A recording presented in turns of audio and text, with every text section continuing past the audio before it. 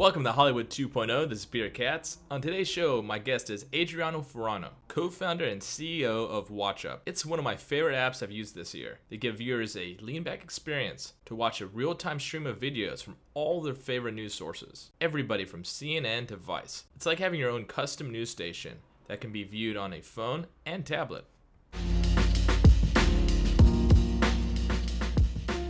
In 1989, I was 9 years old, and here I am sitting on the couch with my parents and watching the very first newscast I can remember, and that was basically the end of the Cold War with the Berlin Wall falling down.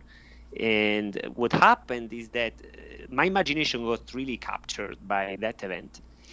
And the following day, I went to school and realized that nobody among my classmates had heard of the news. So I was like, wow, I should probably try to fix this. And so what I did is that I came back home and started scribbling a small newspaper that I photocopied it with the photocopy machine of my dad. We are in southern Italy in 1989. And the following day, it was a huge success. I could sell this out to my classmates, and that's how my journalism / entrepreneurship career began. You've noticed a lot of people that have gotten very deep in any topic. They start young, whether or not they're a journalist or an athlete or an engineer. Is that you see certain things bubbling at the surface at a young age. Totally. I do have a 6-year-old son, and I can see that a lot of his reactions and feelings, etc., are clearly announcing something that is going to come for later.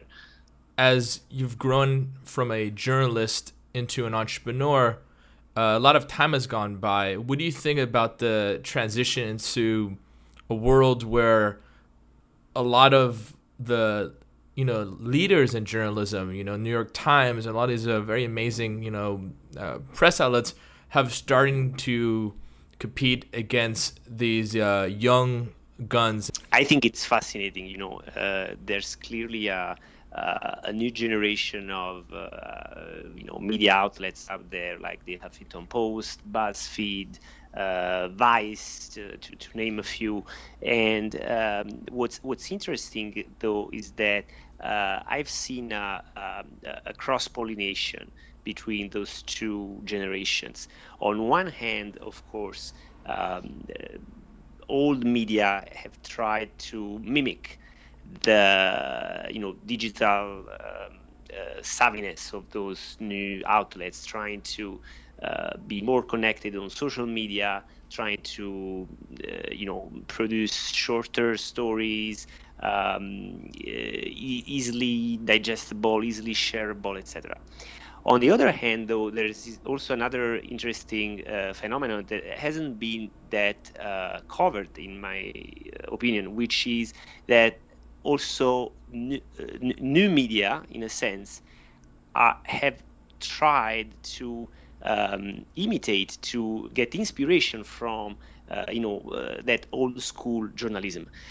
Just to take a couple of examples here, if you look at how the Huffington Post has historically framed what they do, they call themselves, if I'm not mistaken, the online newspaper, and their homepage is really, I would say, more similar to a newspaper's front page than the New York Times website is. Another example, everybody, we are in video, of course, with Watchup. Everybody talks about the fact that short format rules.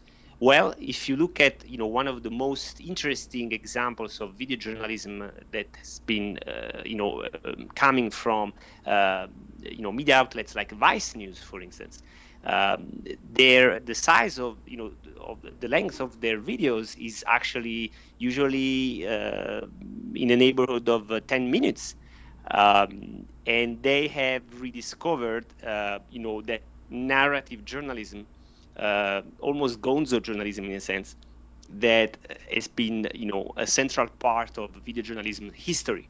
So I think that out of this cross-pollination, there are only good things that can come out of.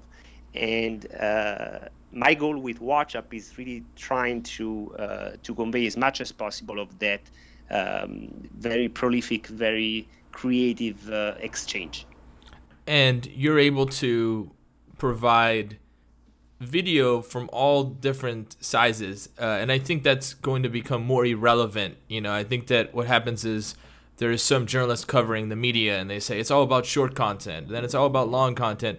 I think that it's really about the story you're trying to tell on what platform. Exactly, totally. Clearly, there is a tremendous value for the fact of bringing together all these different perspectives about the world we live in, just because it makes us clever, smarter. Take what's going on today in the Ukraine or in Gaza. If you only look at one side, your perspective is gonna be narrow. You cannot really grasp. Even if you're 100% sure of your opinions, it's always good. It's always refreshing to hear at each other's side, every at the other side of the table. Yeah, you're able to have the ease of use where you could hear what somebody in Ireland thinks about an issue. It's interesting. On one end, you feel that this level of customization could create a much broader view of the world, but also could create a much more narrow view. Right. I think it depends on the approach behind every algorithm. There is always a human, or perhaps multiple humans who have been thinking about it. In our case, as we compile those sources together in order to give you your personalized newscast, which really is the center of the Watchup experience, we have tried to strike a balance between the level of personalization and the level of serendipity. And of course, this is easier to say than to put in place. But I can say that we're going through a lot of iterations, and it's by trying and failing and readapting and iterating that we can come to a satisfying mix. Now, you talk about all this iteration, and obviously with startups, they're constantly pivoting as they face new challenges and new opportunities. What was your journey getting to where you are now? Well, it's funny. I think that we've gone through two startup accelerators up until now. One was at the very beginning of our journey. It was at Stanford with StartX, the Stanford Startup Accelerator, and the second one we actually just graduated out of is Media Camp, which is the broadcasting's startup accelerator. So two very different experiences. I would say what the first one really impacted our thinking a lot on was the fact of as we designed the first experience of Watchup, as we were thinking about where the company wanted to ultimately to be, we wanted to make sure that we understand and we understood that only the sky is the limit in a sense. And for me, coming from France, although I'm Italian, where I had started a media outlet on the content creation side, that was really refreshing, and that really gave me the perspective about what we were doing. With this second experience, it's been completely different because this is a sort of corporate startup accelerator with one of the goals being to familiarize us to the entertainment industry, understanding how advertising dollars are created, what it takes to create a successful business. So those two experiences, I think, encapsulate really a lot of where the company where we're coming from and where we are heading, meaning that we want to have, a very strong vision. We are building a category-defining product for news watching, but at the same time, we are here because we want to create an ecosystem around this. We want to make sure that all the stakeholders can, increase their at the end of the day, their sustainability.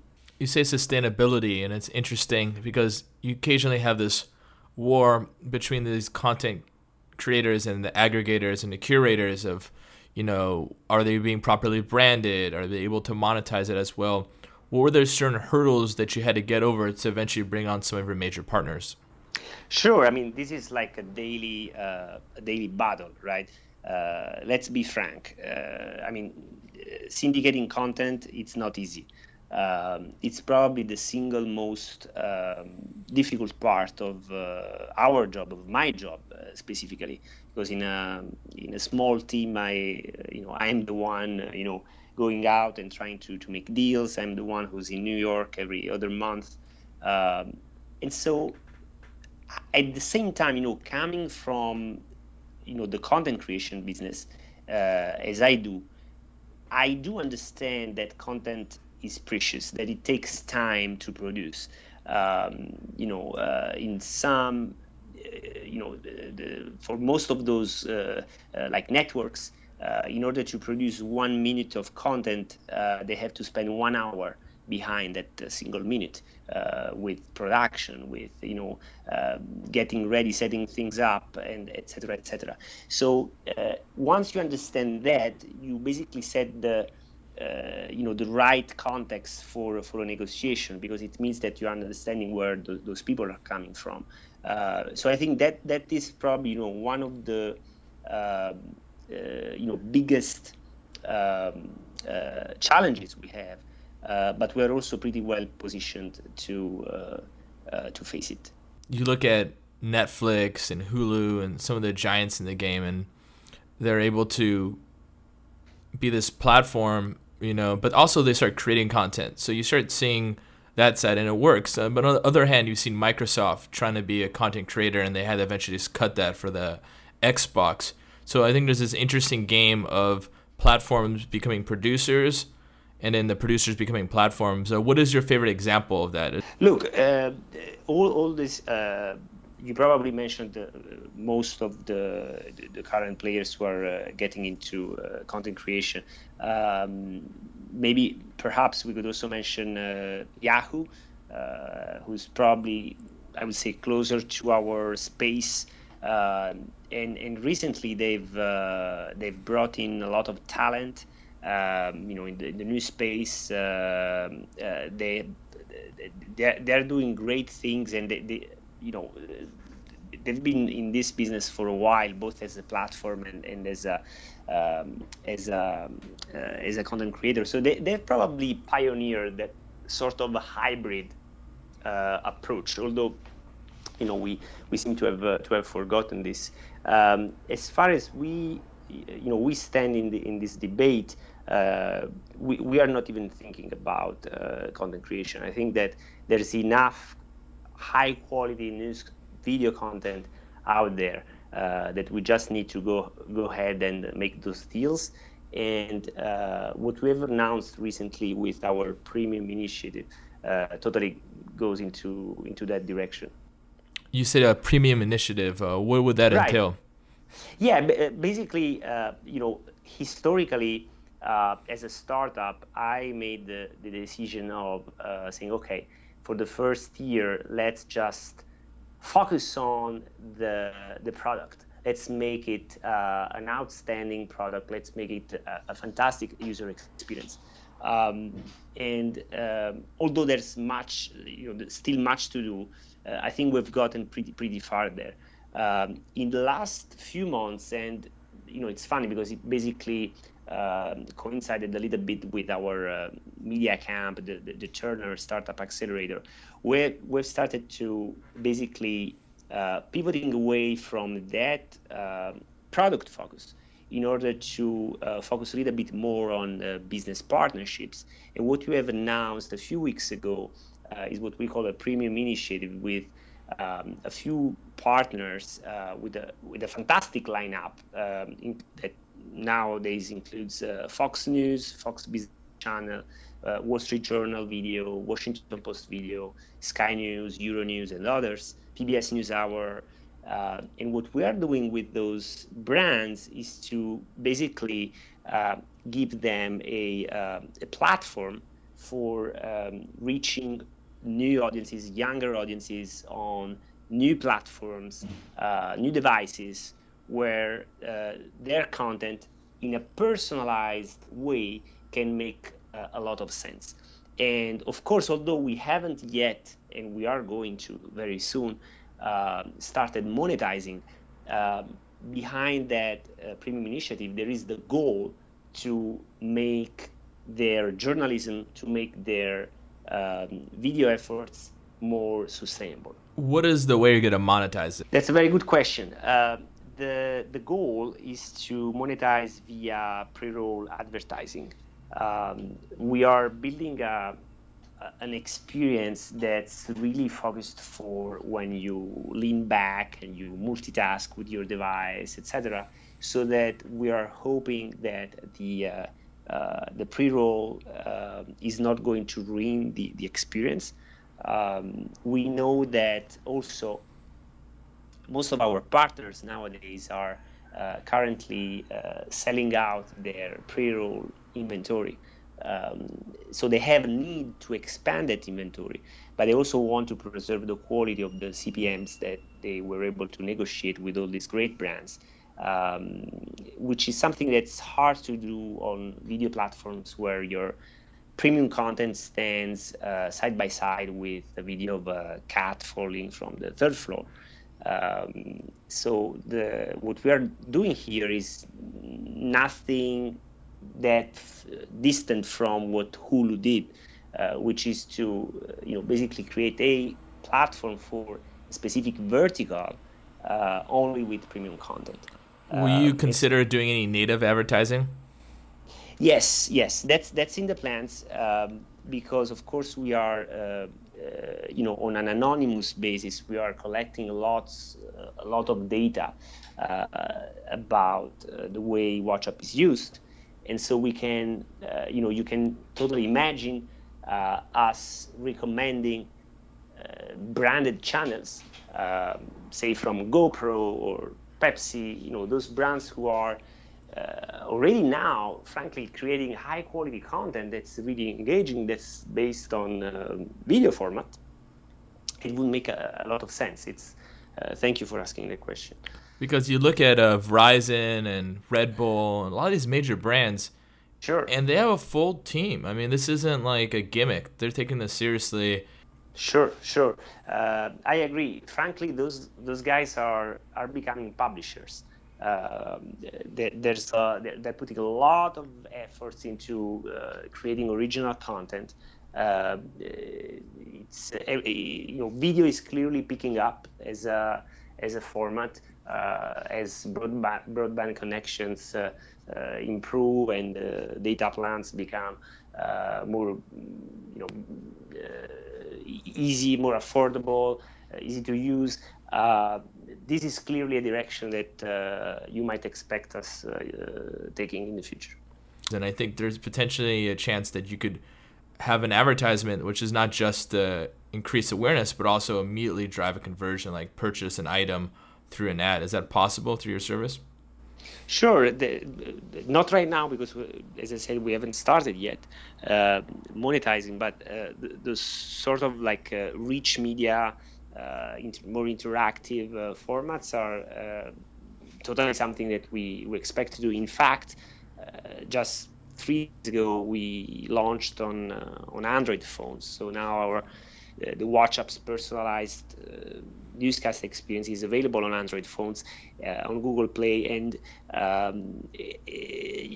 we clearly everybody is expecting Android at some point, especially in the US, to improve their current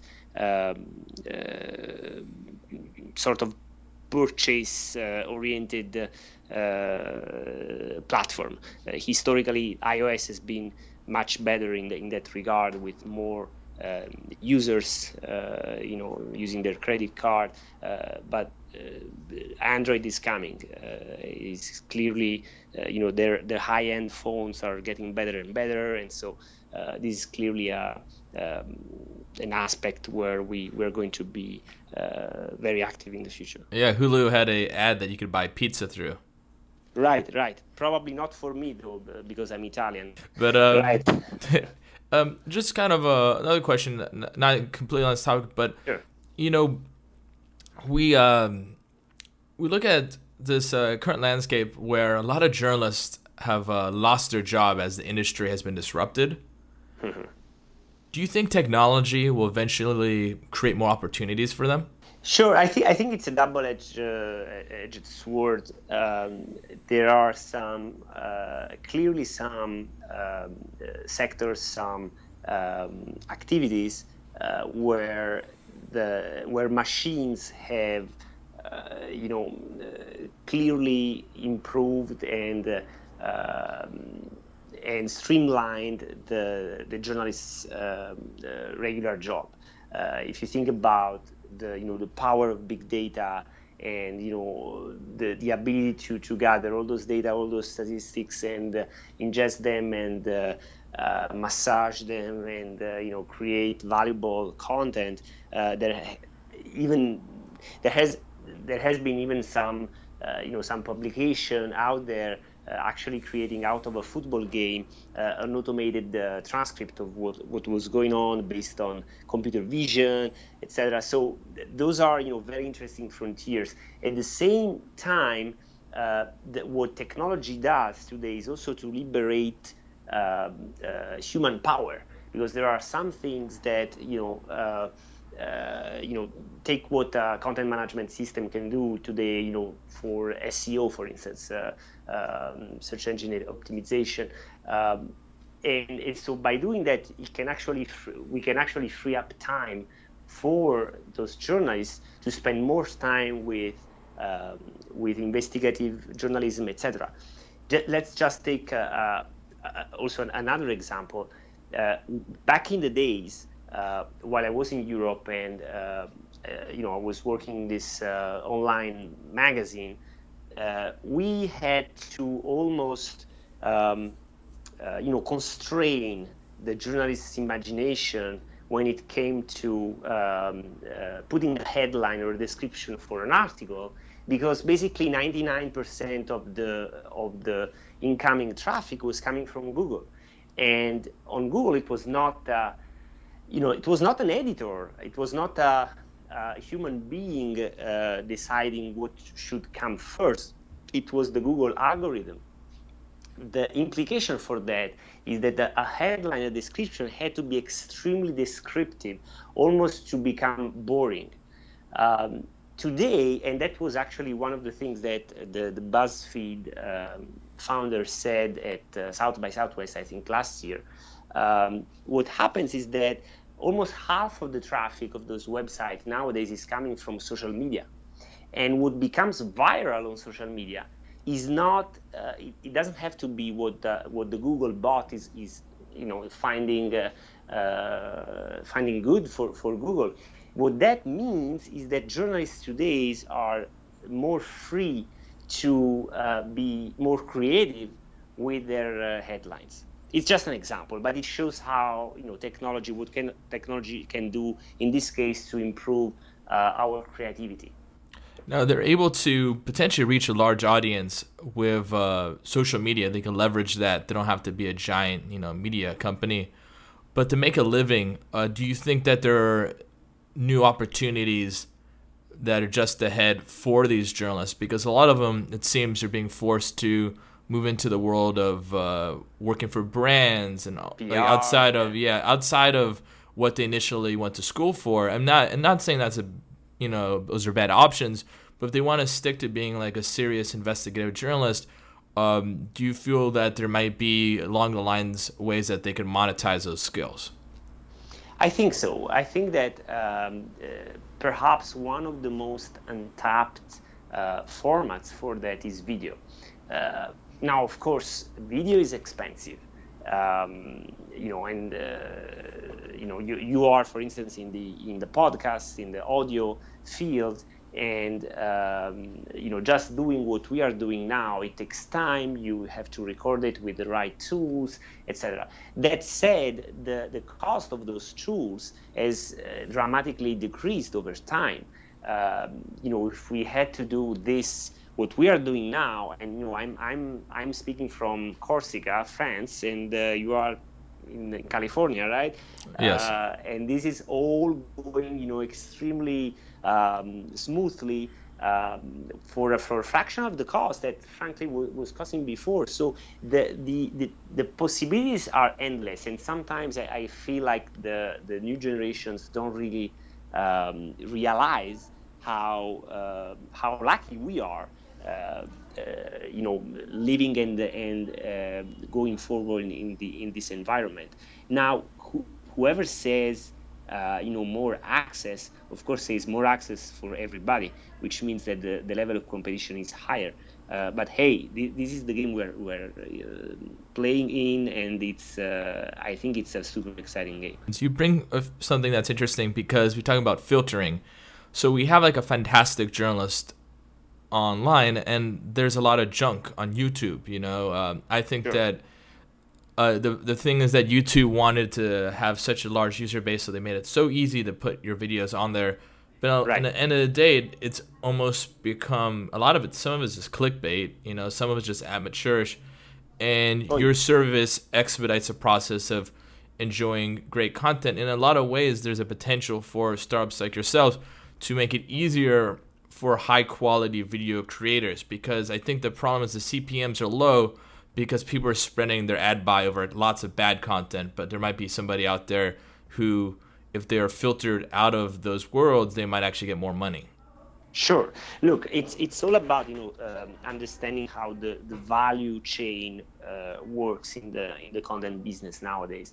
There is the content creation piece, and the barriers to entry have never been so low. That said, the way you can create value is by either breaking the news, so like coming first, or by bringing a very interesting tone, a very interesting angle. That's probably what you are doing with Hollywood 2.0. And C is, I think, by being able to basically create a new language, create something new. And there are a lot of new media who are trying to do this. So that's like content creation. And then there's content curation, and that's where we come in. How can we filter all this content? How can we make it more personal? How can we make it easier for you to find, to discover? And there are lots of startups who are trying to do a good job out there. And then there's content distribution, which is also a part, a game where we are trying to expand. We just announced our Android phone product, but we are now going towards also a bigger screen. I don't have anything to announce yet, but it's going to be surprising where you're going to find Watchup next. And as you know, we also launched on Google Glass, so a very small screen. I mean, the possibilities are endless, and that's why it's so exciting. Without your service, there's a lot of news that's not reaching everybody that could reach. So you're able to facilitate it. Totally, and that's, I think, part of the value that Watchup creates in that more personal, more intimate experience that actually also saves you a lot of time. If I were to find all the great videos that this app has found for me, it would probably take me 30 minutes to create my personal playlist. But there are also great companies like Storyfy, who was recently acquired, or Circa, we are all in this together, and I think it's a fantastic opportunity, because at the end of the day, what matters is that we can give you as a citizen more choice in the market of ideas, so to speak. And what do you know about your users that you didn't realize was going to come out after your experience launching this? I think that it's funny how the times of the day are really important.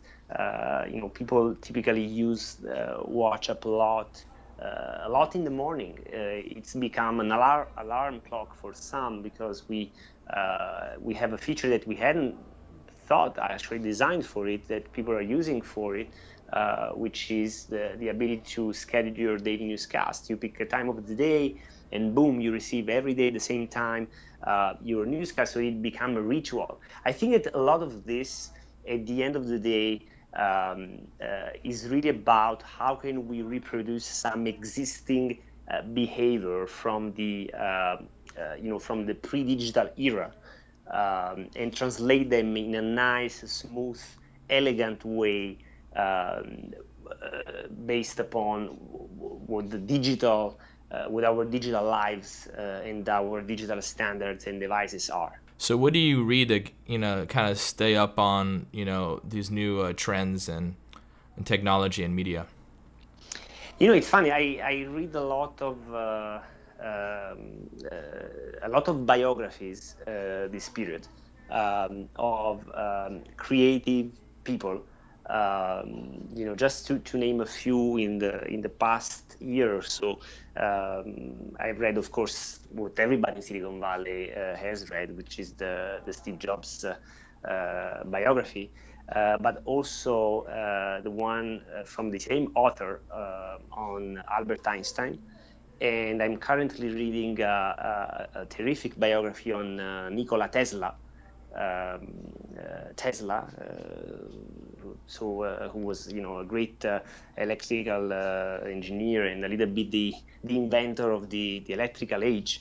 And going through those backgrounds and lives is so inspiring, because although there is no direct connection with video news, it's so refreshing, because it lets you discover how those creative processes work. And sometimes it's just you cannot really expect it to be where it is. The power of the mind, how the mind works, is fascinating.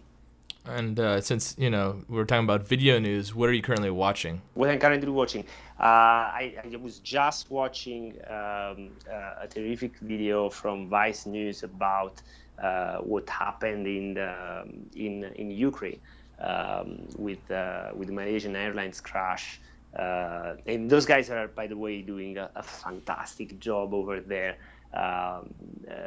During the whole Crimea war thing, their reporter was awesome. I mean, he would go everywhere, to the point that he actually got arrested. And so, really, when that happened, of course, I was so sorry for this guy, because, I would have been in his shoes. But you also realize that, when we're doing this because we believe in a mission. We are on a mission here to basically give you all the possible perspectives from all these people who are, at the end of the day, trying to tell a story about how the world is changing, how sometimes new nations are created for the better, for the better, for the worse, how some places in the world are being are fighting for existing, and it's actually both the case of Gaza and Israel right now. So all this is we're really passionate about this. Now, if technology and design can give you a better experience for doing this, we have actually won. We know we have already won.